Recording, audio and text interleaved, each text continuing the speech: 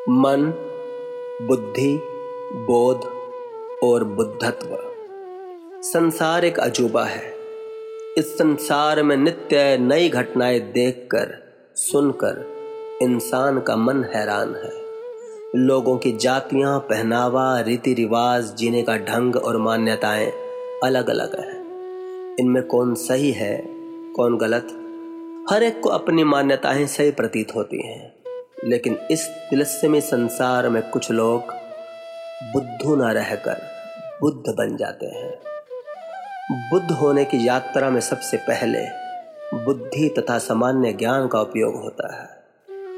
बुद्धि के उपयोग से ही मान्यताओं का शिकंजा टूटता है।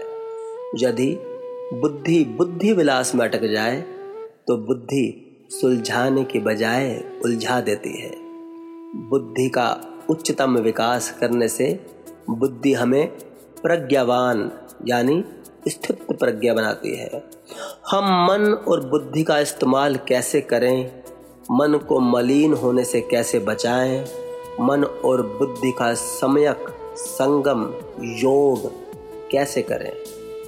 जब कोई इंसान यह योग सीख जाता है तब होता है बुद्धि के पार का उच्चतम विकास। सिद्धार्थ गौतम ने मन और बुद्धि का सम्यक उपयोग किया, इसलिए उन्हें बोध प्राप्त हुआ।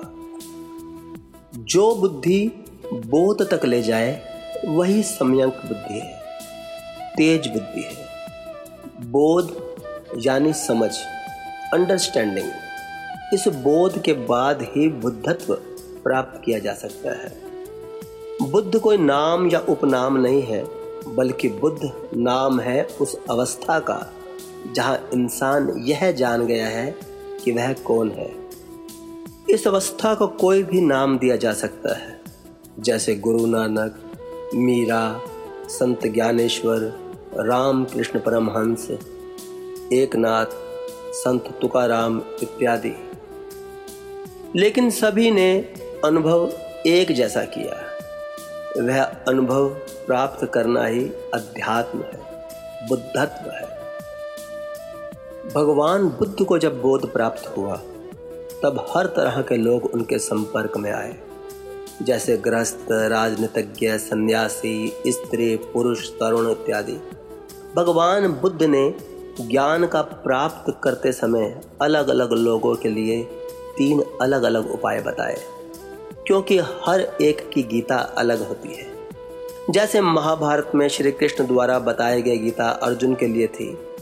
यदि अर्जुन के बजाय दुर्योधन श्री कृष्ण के सामने होते तो उसके सवाल बदल जाते और गीता भी बदल जाती, क्योंकि अर्जुन और दुर्योधन दोनों की समझ में बड़ा अंतर था।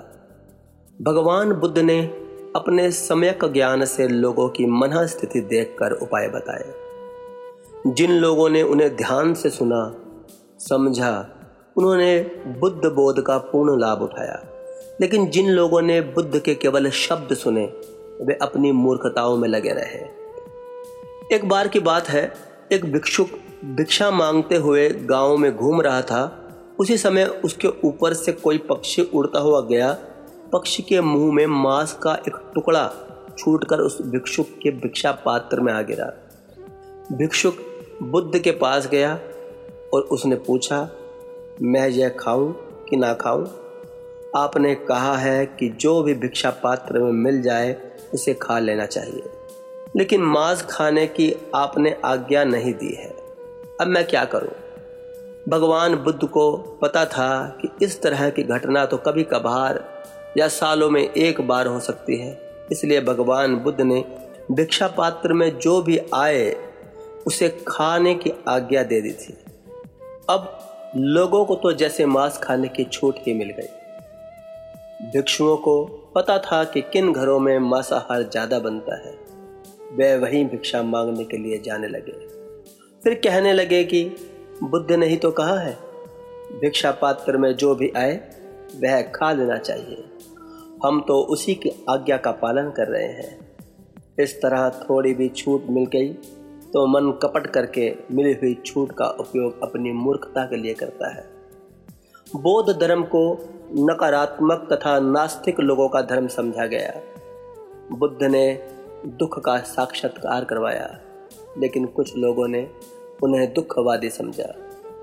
बुद्धि का बिना उपयोग किए यदि कोई यह समझ ले तो वह भगवान बुद्ध के उपदेशों से वंचित रह जाएगा, बुद्धि का उच्चतम विकास नहीं कर पाएगा। भगवान बुद्ध के अनेक उपायों में से 3 उपाय प्रचलित हुए हैं। आइए इस पुस्तक द्वारा उन उपायों के बारे में जानें, अपनी बुद्धि का सम्यक उपयोग करें और यह पुस्तक खुले मन से सुनें। यदि आपने भगवान बुद्ध की शिक्षाओं का असली अर्थ समझ लिया तो यह पुस्तक बोध प्राप्ति यानी असली सत्य तक पहुंचने के लिए सरल मार्ग बन सकती है। यदि मुख्य किरदारों के रूप में दी गई भगवान बुद्ध की जीवनी को पढ़ते हुए उनमें छिपे संकेतों को भी आपको पकड़ना है। पहले किरदार है राजकुमार सिद्धार्थ, दूसरे किरदार है गौतम और तीसरे किरदार है भगवान बुद्ध। भगवान बुद्ध को गौतम बुद्ध भी कहा जाता है, लेकिन कभी सिद्धार्थ गौतम नहीं कहा जाता। इन नामों के पीछे भी रहस्य है। पहला नाम है सिद्धार्थ, जो एक राजकुमार है, गौतम एक खोजी और बुद्ध एक अवस्था है। इन तीनों किरदारों की कहानियों में आई कुछ बातें आपने पहले भी पढ़ी होंगी, सुनी होंगी, लेकिन अब इन्हें एक नए और अलग नज़रिए से सुनते हैं। बने रहें मेरे साथ सिद्धार्थ से गौतम बनने की यात्रा में और मेरे इस चैनल को भी सब्सक्राइब करें। धन्यवाद।